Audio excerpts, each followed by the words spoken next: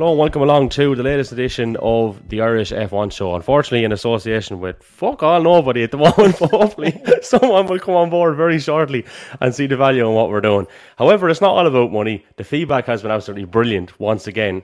Lots of people getting in touch with me, and I know Richie and Barry have had a lot of people onto them as well, who are all very complimentary of what we're doing. It's good crack, we enjoy it, and that's what we're in it for. But we won't say nothing if someone wants to advertise it as well, of course, being brutally honest. We did have a kind of a different weekend. It's not different in the sense that it's never happened before, but we had a sprint once more, which we haven't seen for quite some time, so that gives us something to talk about in terms of a year and a. We've plenty of talking points, as always, and if you have anything to add, obviously we are on Twitter, Facebook and Instagram, and you can drop us a line there at any stage. Drop your comments in. There was a little bit of dialogue and conversation about who was the greatest ever driver after our last episode, sparked by Mr. Carney, and that's always great. We need that engagement and we welcome it. So I hope he's over it now at this stage. Richie, are you over it? Is it okay now? Are we back to No. some sort of parity in terms of what's going on between the two ears? Absolutely not. No. Right, okay, right. Well, look, that's fair enough. We'll move along. I'm willing to move on, but I'm not over it. That's it, yeah. It'll never happen to you. But anyway, right. What did we make of it, gents? Barry, I'll start with you. So, our first topic was sprints, yay or nay. Martin Brundle is a big fan. Is Barry Rabbit a big fan? Of Martin Brundle or of the sprints? It was more so the sprints, but if you want to give your opinion on Martin Brundle, that's okay too. No, we're all right. We'll move on. The sprints, look, I think the sprints can, like anything, there's going to be good ones, there's going to be bad ones. I think in general, I think the way they have it at the moment is probably good. I wouldn't like to see it every weekend as the de facto format, but the odd one, sprinkled through the year, it's just no harm, It's better. Someone said it's better than an FP2 or 3 or 1 session or whatever it is. So, I think they have a place. I think they probably might be a few little tweaks they might be able to do to it, to maybe just add that little bit to it, so it doesn't feel like just half a race. But yeah, no, it's I think there's definitely a place for them a few times a year, just the way they are at the moment. There's arguments both ways. I know some people say that it can, like we had a bit of a topsy-turvy grid as a result of a rain-interrupted qualifying, and the sprint kind of swapped that around, or kind of not swapped it around, but kind of allowed it to get back, that is, allowed the Grand Prix itself to get back to a more standard sort of grid. But, the argument there, if you continue down that road, is that the qualifying session would have been held in the dry on a normal weekend anyways, and you would have got the same grid one way or the other. So I think it's just too many variables to really say this is better and this is worse on a given weekend. So yeah, throw the odd one in during the year and make it interesting. What does Richard Carney think of the sprints? I'm a fan of it. I like it. I like the idea. As Barry said, it's an extra race. I prefer to be looking at a race than a free practice 1 or a free practice 2 or. They could maybe change up the format of it a bit, or tweak it as time goes by. Like that, I wouldn't like it every weekend, but maybe throw it in more than 3 times in the season. But I do like it. Like I said, I'd rather be watching a race than a free practice. So yeah, I am a fan of it. What would be the tweaks that you would both make, lads? Richie, starting with you. Like the format at the moment, like they don't call qualifying. It's a qualifying race as such. So I don't know why you're qualifying for a position in a qualifying race. They've really overcomplicated it, if you know what I mean. So what you call it then? How you market that? How you brand it as such? Yeah, so qualifying is qualifying. And like last season, it wasn't supposed to be called a race. It wasn't a race as such. A red light went out, a checkered flag went out. That's normally what happens in a race. Yeah. So, I mean, you have you're qualifying for race 1. And maybe double the points for the top 10 or something. Make it, I don't know, maybe instead of your finishing position being where you start the main race on Sunday, leave qualifying as qualifying, but you have top 10 of double points or something, and then start them the same way as you did on the Saturday, on the Sunday. Right. Barry? Yeah, I think there's a little bit of problem over the terminology, as Richie says, and how what they call it, and it causes a bit of confusion. So they could do a cleaning that up. In terms of the format, I mean, no, it's way the purists that hate it, I'd probably give points. I'd split the points that they are awarding. I give points for qualifying. So let's say just say top 10. So if you qualify first, you get toxic 10 points down to 1 for 10th. Then turn the grid upside down, the top 10 for the sprint race. And then give the same points again for where you finish the sprint race. So in other words, you want to qualify fastest, which gives you 10 points, but it puts you 10th on the grid. And then you try and race through to get to the finish, to get your starting position then for the race proper. I know some people would probably start playing games and try to qualify a bit slower maybe to get, but sure, like that all adds to a little bit of the drama. It's not the purest way of doing it, but F1 have shown that they're willing to, ever since they brought in DRS, to be honest, they've shown that it's not purely purist. That's not doubling up on the terminology, but you know what I mean? I think there's definitely opportunity there to the sprint race it's not long enough to bring strategy into it. And with no pit stops or anything, and then sometimes it's just it might just finish the way it starts because everyone's trying to be cautious. So figure out a way that you can turn the top 10 on its head and make them actually race through the grid to better their starting position. It's worth looking at. Maybe they could, they're not going to do it off my account, but you know what I mean. If the sort of thing that you could try and do maybe one race off or just play around with it. It's good that F1 are playing around with these things and they're trying different stuff. So that'll be if somebody ever asked me, that'll be what I'd look at. I had one other thought as well, Barry and Kevin. It's just something that's been in my head for a while. But now that we have like a sprint Saturday, take the DRS away once you enter the top 10. Well, there's an interesting one, Richie, because we had no DRS for a large amount of the Grand Prix yesterday. And I know the Sky commentary team, the Resta and Croft were calling out for it, and why hadn't the race director reinitiated it after the wet start that had dried out pretty quick. And yeah, like there is a question why they didn't in terms of the laws of it, the legal framework that they worked within looked like they should have had it opened up sooner. But I don't think it would have added anything to it. I think as it was, we had a bit of a tense situation. I know you had Hamilton stuck there behind Albon and Gasly, wasn't it? And none of them could pass each other without the DRS. But just seeing the thing is, maybe it's from a racer's point of view. Richie, you'll know this as well. Like if you take Gasly or Albon there, they're just driving around in front of Hamilton. But the tiniest mistake, and I mean like 3% too much throttle or braking 1 meter too late, and Hamilton and whoever was passed.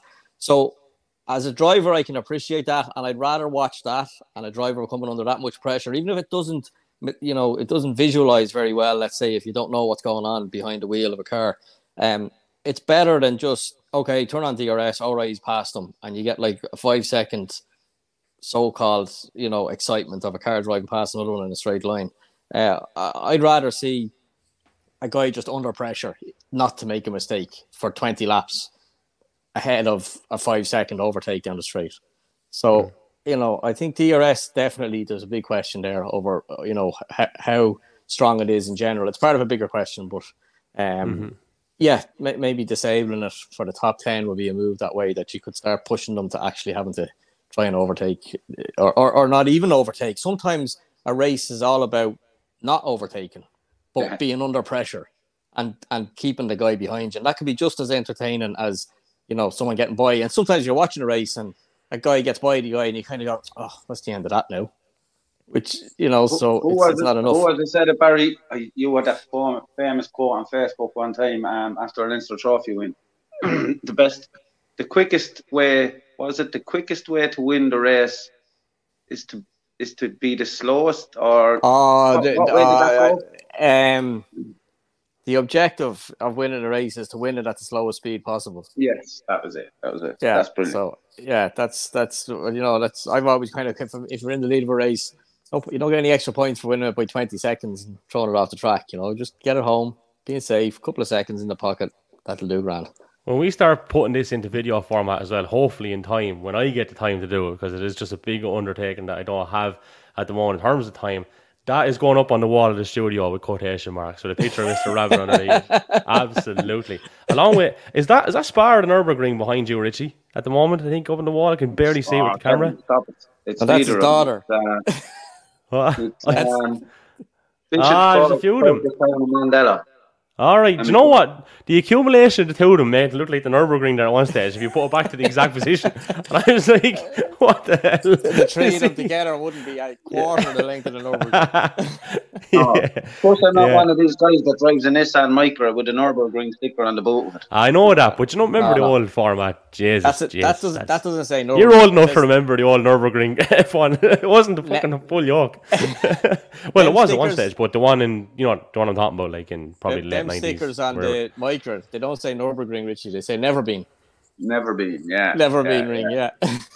Yeah, gas, man. Anyway, Jesus, we won't get talking about car stickers. No. A couple of lads got into trouble about them there 2 weeks ago, which we won't name or get into. But I will say one thing, aside from stickers, I do agree with you on the terminology of the sprinting, and it kind of brings me back. Of course, it's always going back to GA because of the link to that, like a preliminary quarter final.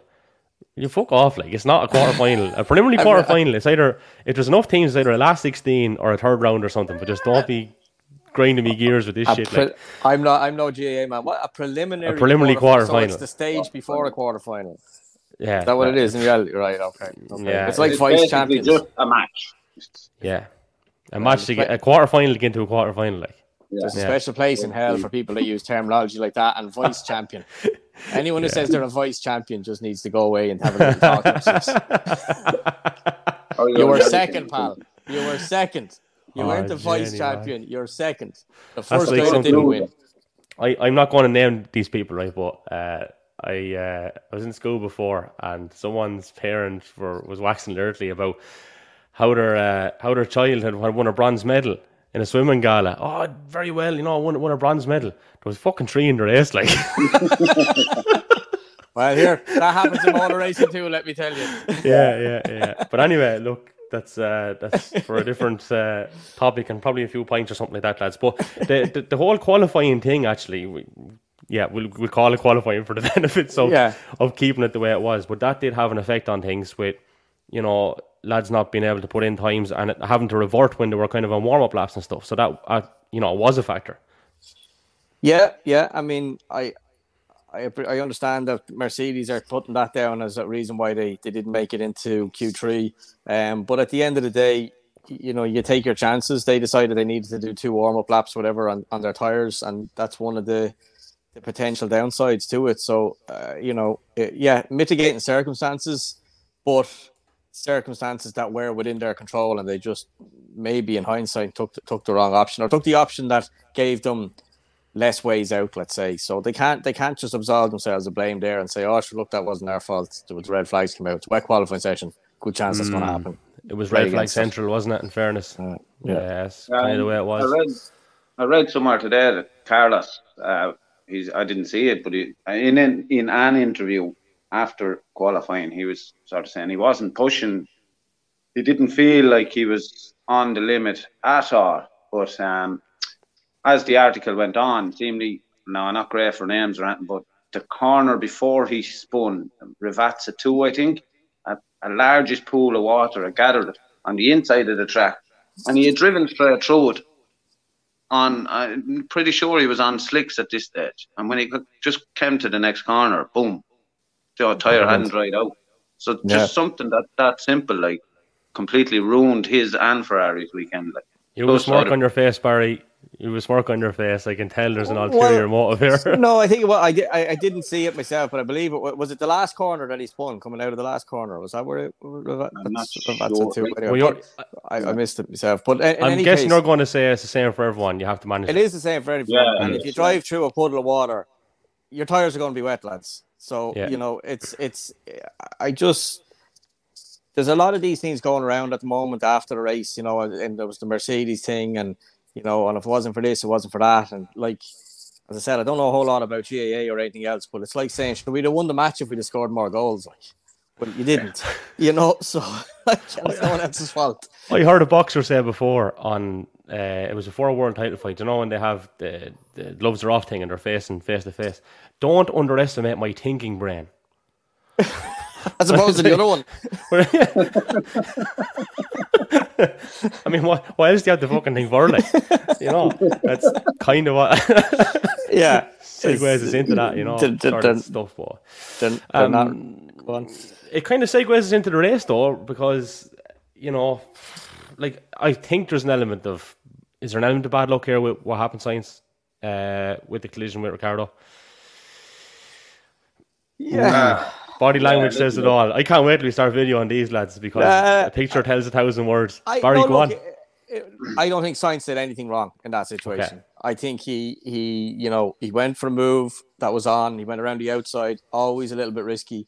He gave Ricciardo the most possible room he could have on the inside. Ricciardo caught the curb and it just pushed the front of the car across. Lost grip for that couple of tenths of a second, if that, and just pushed the car, that couple of feet across before it gripped up. And there was a Ferrari there when I got there, and just the slightest tap. So the racing incident, one of those things. I don't think he could. Like, obviously, it was Ricciardo's fault if you really. But I mean, it was just one of those things. Definitely not Carlos's fault. Just unfortunate, really. Yeah, kind of shite, Richie, considering he'd just signed a new contract and it was a big weekend for Ferrari, considering where the race was as well. Like, man, stop! Like that, just pure unlucky. Like, as Barry said, you make that move around the outside, it's risky as is, but he sort of had it made. And Ricciardo tipping the curb at that point, as you say, like, only after getting a new contract and all the rest, and that was a long walk of shame home. Back to the garage, I'd say. It's the last thing he needed to, wasn't it? We spoke the last day about how he needed the mental resolve of Carlos and not make a mistake. And he didn't. This wasn't his mistake, but the net result was the same. And the other thing is, he's only what lap was it in Australia that he got knocked out? It was only one of the first. It was only the first one, maybe, was it? Or so it was 40 odd laps. That's 100 laps he hasn't drove that car now that Leclerc has. And you're learning something every lap in every race car. Never mind F1 car with the new technology, a new F1 car at that, like a completely new set of regulations. 100 laps to just not have in your pocket compared to your teammate is, he's lost a lot. He's on the back foot from that point alone. And now he's got to try harder. And when you try harder, you're more likely to get that little bit desperate is probably too strong a term for it, but you're going to take chances and push for it. You're forcing it, and then another mistake will come, and it snowballs so fast that he needs a reset, which is a race win or a strong showing at the very least against Leclerc. It goes back to what I was saying earlier, like that one mistake in qualifying, that snowball effect. He doesn't have that mistake in qualifying. He's not that far down the grid. Yep. He's not, he's not putting himself in that position in the midfield to get hit in turn one or turn two, whatever it is. So that one mistake in qualifying completely screwed his weekend. And you could say that mistake came from the desperation factor from the previous races, because he just, if I can, we know it ourselves, Richie. You just go, if I just break it, a meter later, I'll be faster. And you're off. Like, you just won't be. You'll be slower if anything, and you'll go off. Is the other thing. So that's where he's in. He's in a bit of a tricky situation at the moment to get him, to get himself out of. Like, he's in a hole. He has got a ladder there, but it's just about the height of the hole, and he keeps digging. He's in water. I think it makes the whole statement of the harder I try, the luckier I get redundant. Like, I don't believe that for a second. Because there's a man trying as hard as he can and it's just not working out, right? So if you even take it, there is a little bit of a luck attached to these things. Look where the car ended up, how close he was to actually having a bit of grip and how close he was to the gravel. When things are going wrong, they're going wrong. But I honestly would still believe that if you can get yourself into a certain state of mind, regardless of what the sport is, things will start to turn. So if you're like, oh, fuck, right, I need to do this.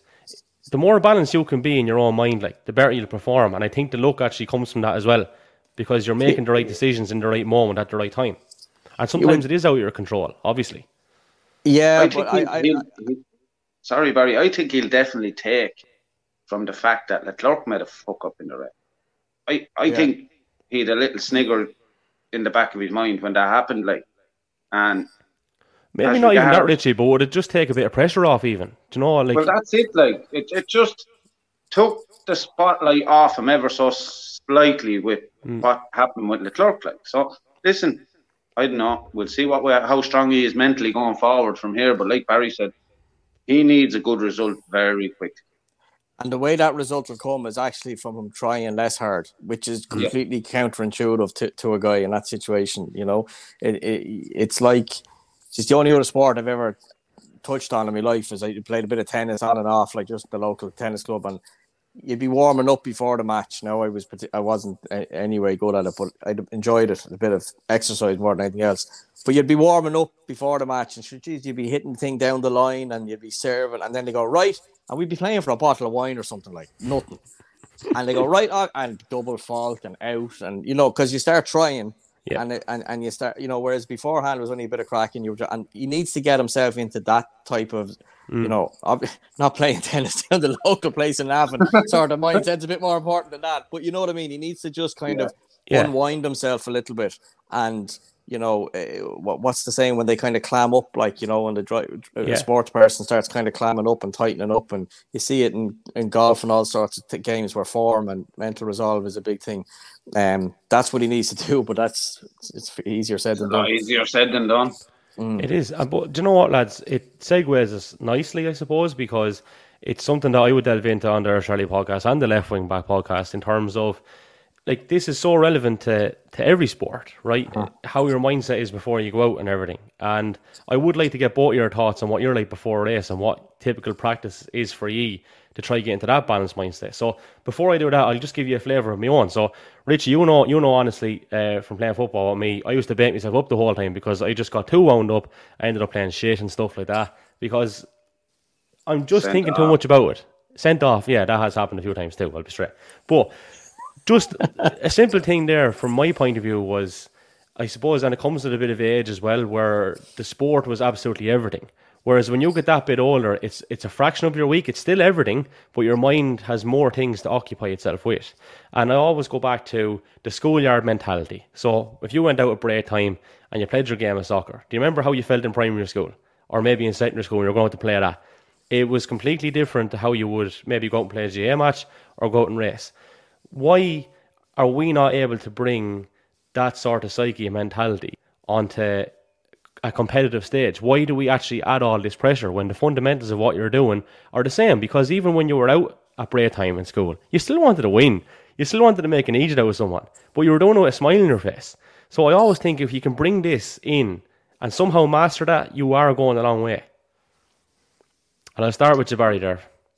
Yeah, I mean, I think you're right on the money. And I think that's where Verstappen is actually very strong. I actually said it. I was watching the race with my brother and a pal here at the house, and he was being interviewed as he walked down to the grid, on pole, wet race, you know, championship contender, reigning champion, and he just looked like he was out for a walk, like, and then doing an interview, very relaxed. And he always does come across that. And I know he shouts in radio from time to time, but sure, they all do that. But like, just in general, his demeanor is very relaxed, and I think that's a big credit to him. He doesn't seem to take it too seriously. But to go back to your point, yeah, I mean, the best way I can describe it, my own point of view, is that generally speaking, I enjoy testing as much as racing in many cases, you know, or qualifying even, because that pressure is removed somewhat.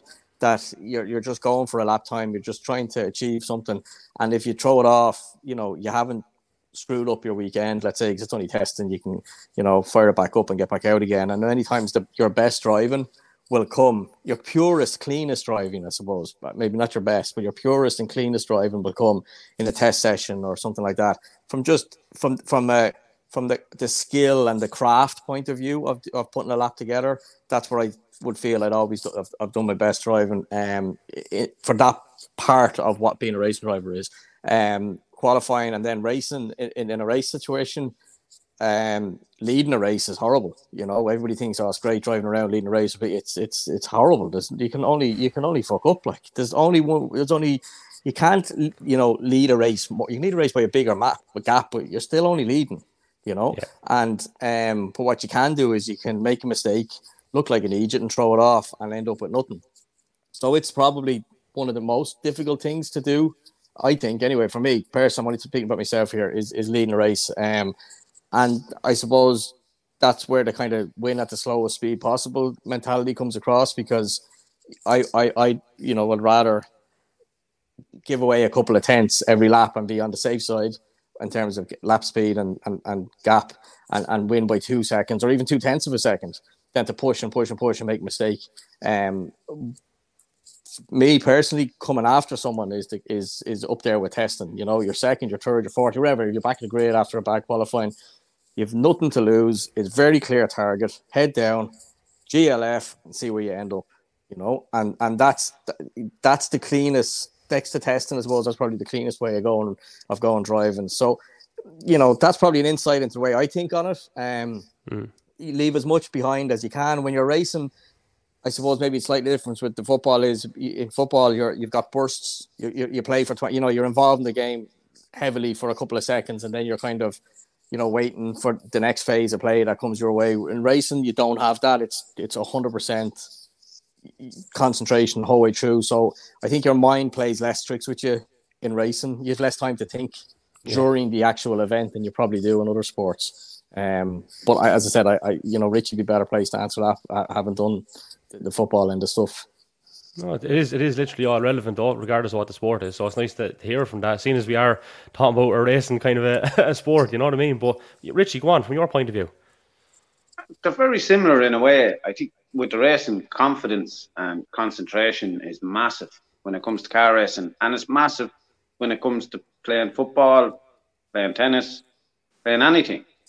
Like Barry was saying, the big difference between playing a football match and racing a race is like that.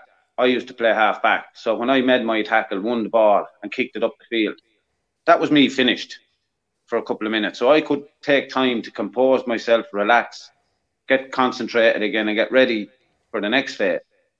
In car racing, it doesn't work. Sorry, Richie, just to interrupt you. You could equally, though, if your mind was a different way, you could equally start criticising how you got the ball and criticising yourself too in that 2 minutes or 3 minutes of downtime. So that, you know, maybe that's a part that you can think both ways in them couple of minutes. You see, because you can make a tackle and win the ball, and you could kick it back to the opposition, which is as bad as not winning it in the first place. Yeah. If you know what I mean.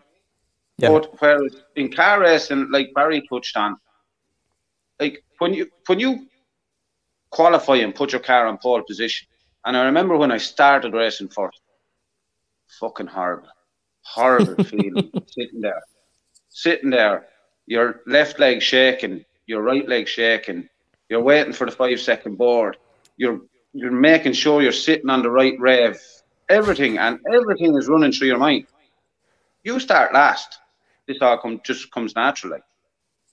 Yeah. You know, it's just the pressures are so much. Well, it's the hunter versus the hunted. You're sitting on pole position, like you say, your legs trembling on the clutch, the seatbelt is cutting into your various parts, and you know you're just sitting there going, and you look in the mirror, and there's 20 lunatics trying to get you, like.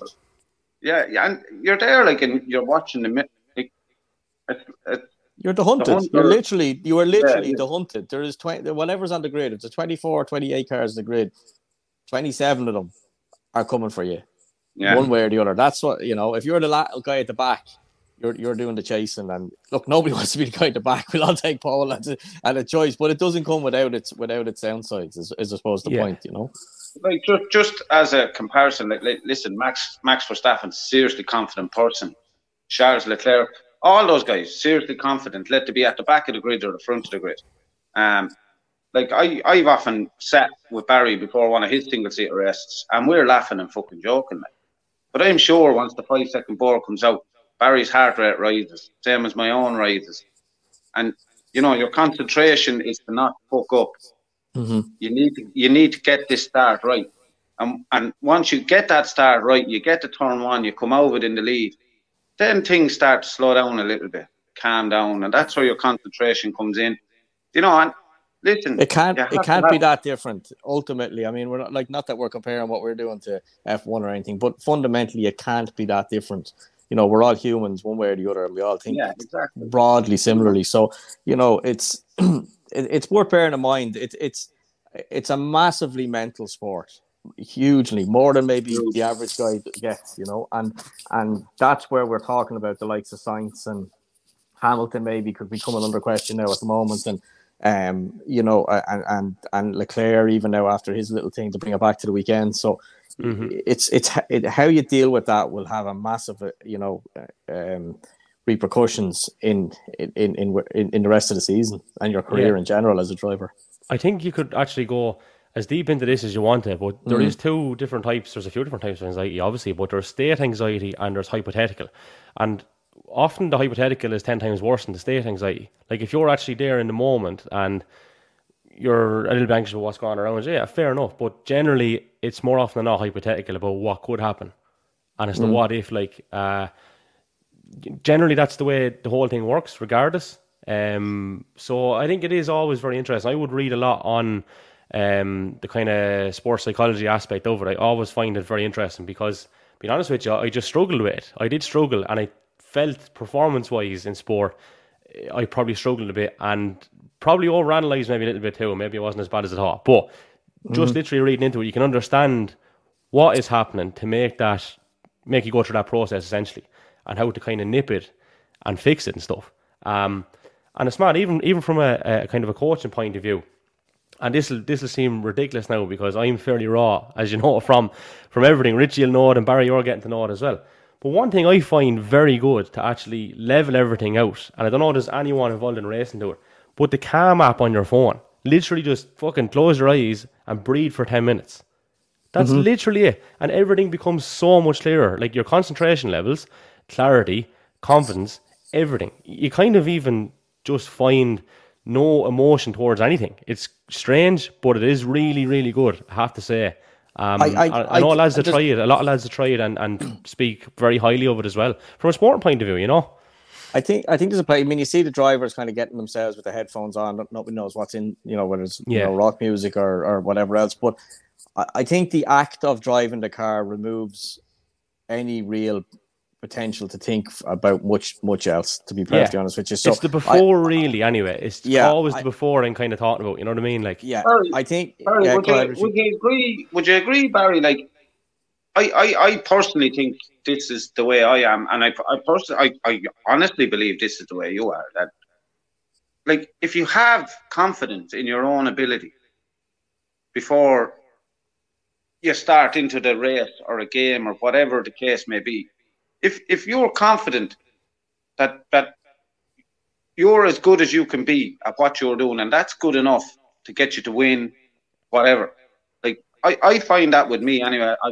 I'm always a pretty confident guy. I'm pretty confident in my racing. Like I know Barry is because he's always telling me about how good he is. So you know. You queued all that up just for that line out, Richie, didn't you? No, I didn't, Barry. Honestly, it just happened. It's situational though, guys, too, and I'll tell you why, right? Because, and I won't name names, but I've interviewed several Kilkenny hurlers who've won All-Irelands in front of crowds of, 80,000, 85,000, right?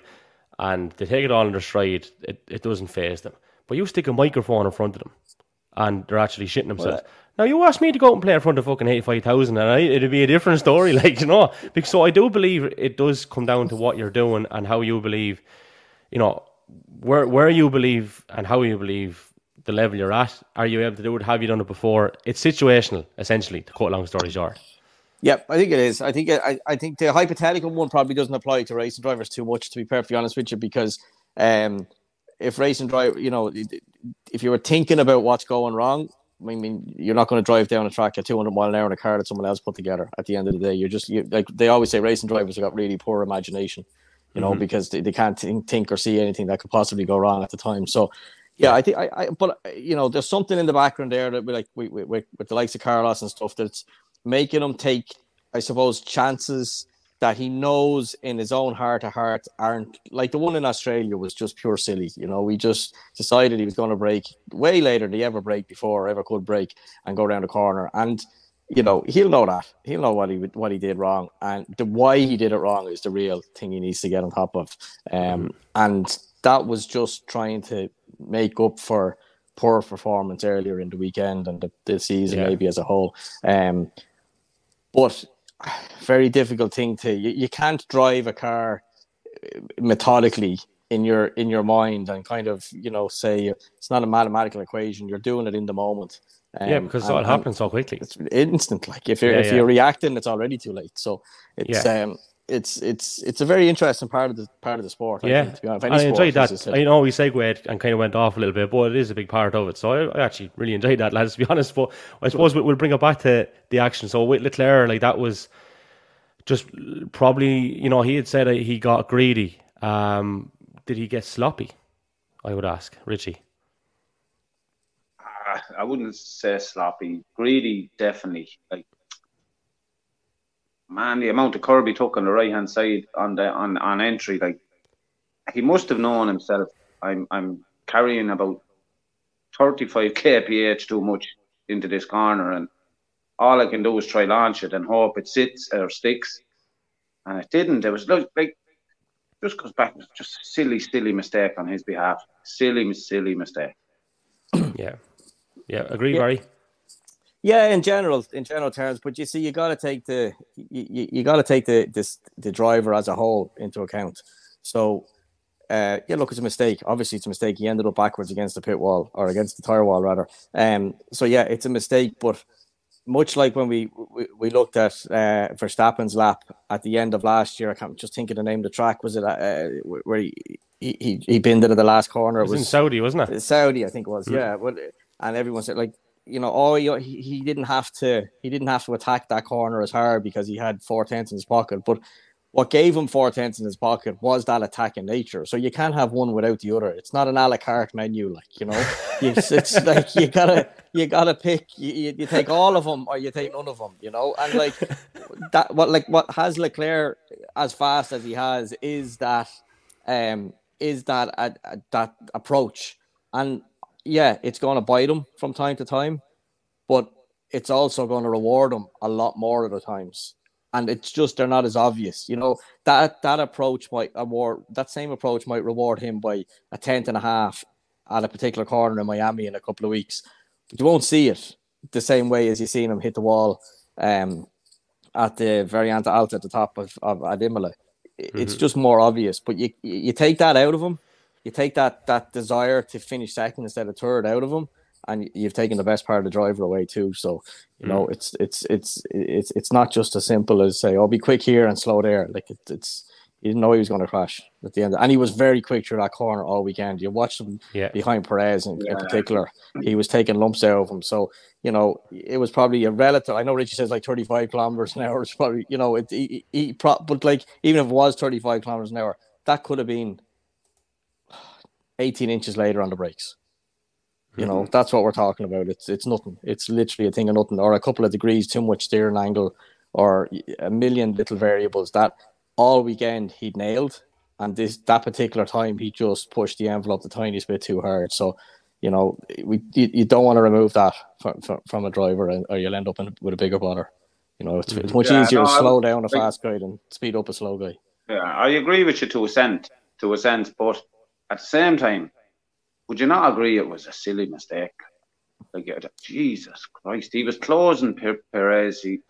Just that little bit of calm, composure. Take the corner, be within the second. DRS, you're second in the race. Like, it's a 7-point drop in the championship. Like that. He didn't see that though, did he? Richie? All he seen was the difference between second and third. I know, but like at that level, like, I mean, you have to be thinking a little bit more, I think, anyway. But I totally agree. Don't let him be quick and be calculated. Be a little bit more calculated. Just a little bit. Like, don't. I'm not asking him to fucking put his slippers and start. You know what? I would like to see someone out there has it or can point us towards if they do find it on one of the socials. And because all the info is available now, I'd love to see his data, that lap over the next fastest lap that he did through that corner. I'd just be really curious to see what sort of what I just He looked had to see it, just see what the difference was in it. You know, be it Let's go speed dig or out that angle now or and have it whatever else. handy for That'll the be out next somewhere. one. Someone on Twitter will have it somewhere. Yeah. Someone Yeah, will have it. well, Someone will have it. definitely. But you know what? It's done Guaranteed by. he break 20 yards later. Guaranteed with the There speed was he was something different. carrying. Yeah, there's Oh yeah. definitely something different. But what it's done, lads, is it has kind of brought the race back on a little bit. So, you know, obviously with Max winning it and with Perez second, Norris third. Now, you guys are kind of, I was on about a renaissance from McLaren, Lando Norris third now. I don't know. I think there is some sort of a renaissance there. They were not looking good at the start of the year. And I know you're talking about where you come on pole and where you go in the race and is it progress, is it not progress. But like, were we going to be talking about them even in those positions? You know, I kind of touched on it last day, so I won't go into it in detail. Well, but what? They were quick in testing. Relatively speaking, they had a, you know, I know Ricardo was out with COVID and stuff, and Norris had to do a lot of the heavy lifting, but they were not too bad at all in testing. Maybe it was more that they were just really crap in Bahrain, because everywhere else has been like it's not like they've been crap better. They literally just were okay, pretty good in testing, crap in Bahrain, pretty good everywhere else. So was Bahrain the glitch, or is these results the glitch? That's the question. It looks like they fundamentally have a good car. They had a problem with braking performance and overheating. Maybe that was having a knock-on effect more so than just, you know, it as an issue itself. But it does look like the bigger question is Ricardo. Like, Ricardo is in a bit of a Carlos Sainz situation too. You know, his young teammate is starting to show him a clear play in their heels, and he's got to have to come back from that pretty quick. I don't think you know he'll. I can't. You know, he could be the sort of just, if he can't get on top of it, he may walk. You know. Yeah, I can't. I honestly think that they have a car that's not too dissimilar from last season. They'll probably score a couple of extra podiums this season. Orlando will, because Mercedes are so shit at the moment. But it's sort of I think Barry is right. Just Bahrain didn't suit, and everywhere else up to now, the car is just performing that little bit better. But you know, like that, Lando will probably see Lando get a couple of more podiums this season than he did last season, because of the fact that Mercedes are so bad. Nice tussling, lads. I'm sorry now, I'm going to have to move on, just kind of conscious of time, but nice tussling with Russell / Bottas / K-Mag there at one stage. Russell ended up 4th, Bottas 5th. Leclerc did recover to finish 6th. Tsunoda 7th, Vettel 8th, K-Mag 9, Stroll 10. But the driver standings, I just want to go down through that very quickly. So I know we have another few bits and bobs tie up from the weekend, but Leclerc is now on 86, Max is on 59, Perez 54. Like, Jesus, he's closer to me, actually. Yeah, he is, yeah. George Russell 49, Sainz still on 38, that's not bad considering the last two endings he's had as such. And then Norris 35, Hamilton 28. So, right, for all the people out there again who think we bash Hamilton, I am going to defend him to the hilt here now, because there is a lot of talk at the moment about the fact that he's won so much and he's down so far in the pecking order. And the point that we were kind of discussing off air was that we'll see Vettel and Alonso in around that area. But what I was saying, the reason for the kind of so-called talk about it at the moment is because it's just so recent for Lewis, and Alonso and Vettel over the last couple of years have kind of been in around that territory anyway. Would you go along with that, Barry? Yeah, I mean, it is. You're right. That's the reason why it's. We probably had a bit of that with Vettel, and it hasn't. This year, it's definitely a big fall from grace for Hamilton, considering, you know, he was, you know, a dodgy decision away from being the reigning champion at the end of the day from last year. So, how much is the car? How much is him? How much is circumstance? I know the circumstance angle has been put forward a lot as, you know, well, he was just, you know, he was unlucky, he was in the wrong place, he was this, he was that. If he was in the wrong place, no one put him there, only himself at the end of the day. You know, if he was, people were saying, well, George Russell finished 4th because he was the right side of the Sainz Ricardo thing and he was a bit ahead of this, but like, that's what they do qualifying for, you know, and that plays into it. So you can't, while you can accept that, yeah, that was a factor, it's not a factor that has been dealt to him by a higher authority. He was on the grid where he qualified, and these things are a spillover from that. So he was unlucky that once that happened, he didn't have a clean run at it like maybe others would have had in similar situations in the DRS and all these other things. But at the end of the day, he qualified where he qualified, and he made his bed that he struggled to get out of at the end of the day. So, and Russell, that's why those couple of positions and those couple of tenths that was a visualization, if ever there was one, why every tenth is so important, because both of them are obviously similarly talented at the very least. Both of them are in the same car or damn similar, and the difference in qualifying and the difference thereafter of a bit of luck netted one of them 4th and one of them 13th. So, but Lewis was the slower driver in qualifying, and that's why he ended up with the not getting the rub of the green, maybe. Next question for you, Richie. I have a theory on that one, Barry, just on George Russell. 60 seconds, Richie. I'm not trying to be a dickhead, but I'm just conscious of time. We said 45 minutes, didn't we? So let's keep George it cool Russell's for the listeners. Formula One career, he has dragged bad cars out of nowhere and got good results with them. And I think that's why and how he holds the upper hand on those. Yeah, some of that will be driver, and some of it will be just the mental aspect that we spoke about again. That's a very good point, actually. Yeah, he's a bit more used to being, the underdog, maybe. Yeah, well said. So a couple of bits and bobs, right? A lot of people talking about the similarities between the Haas and the Ferrari, and there could be further kind of investigations into that.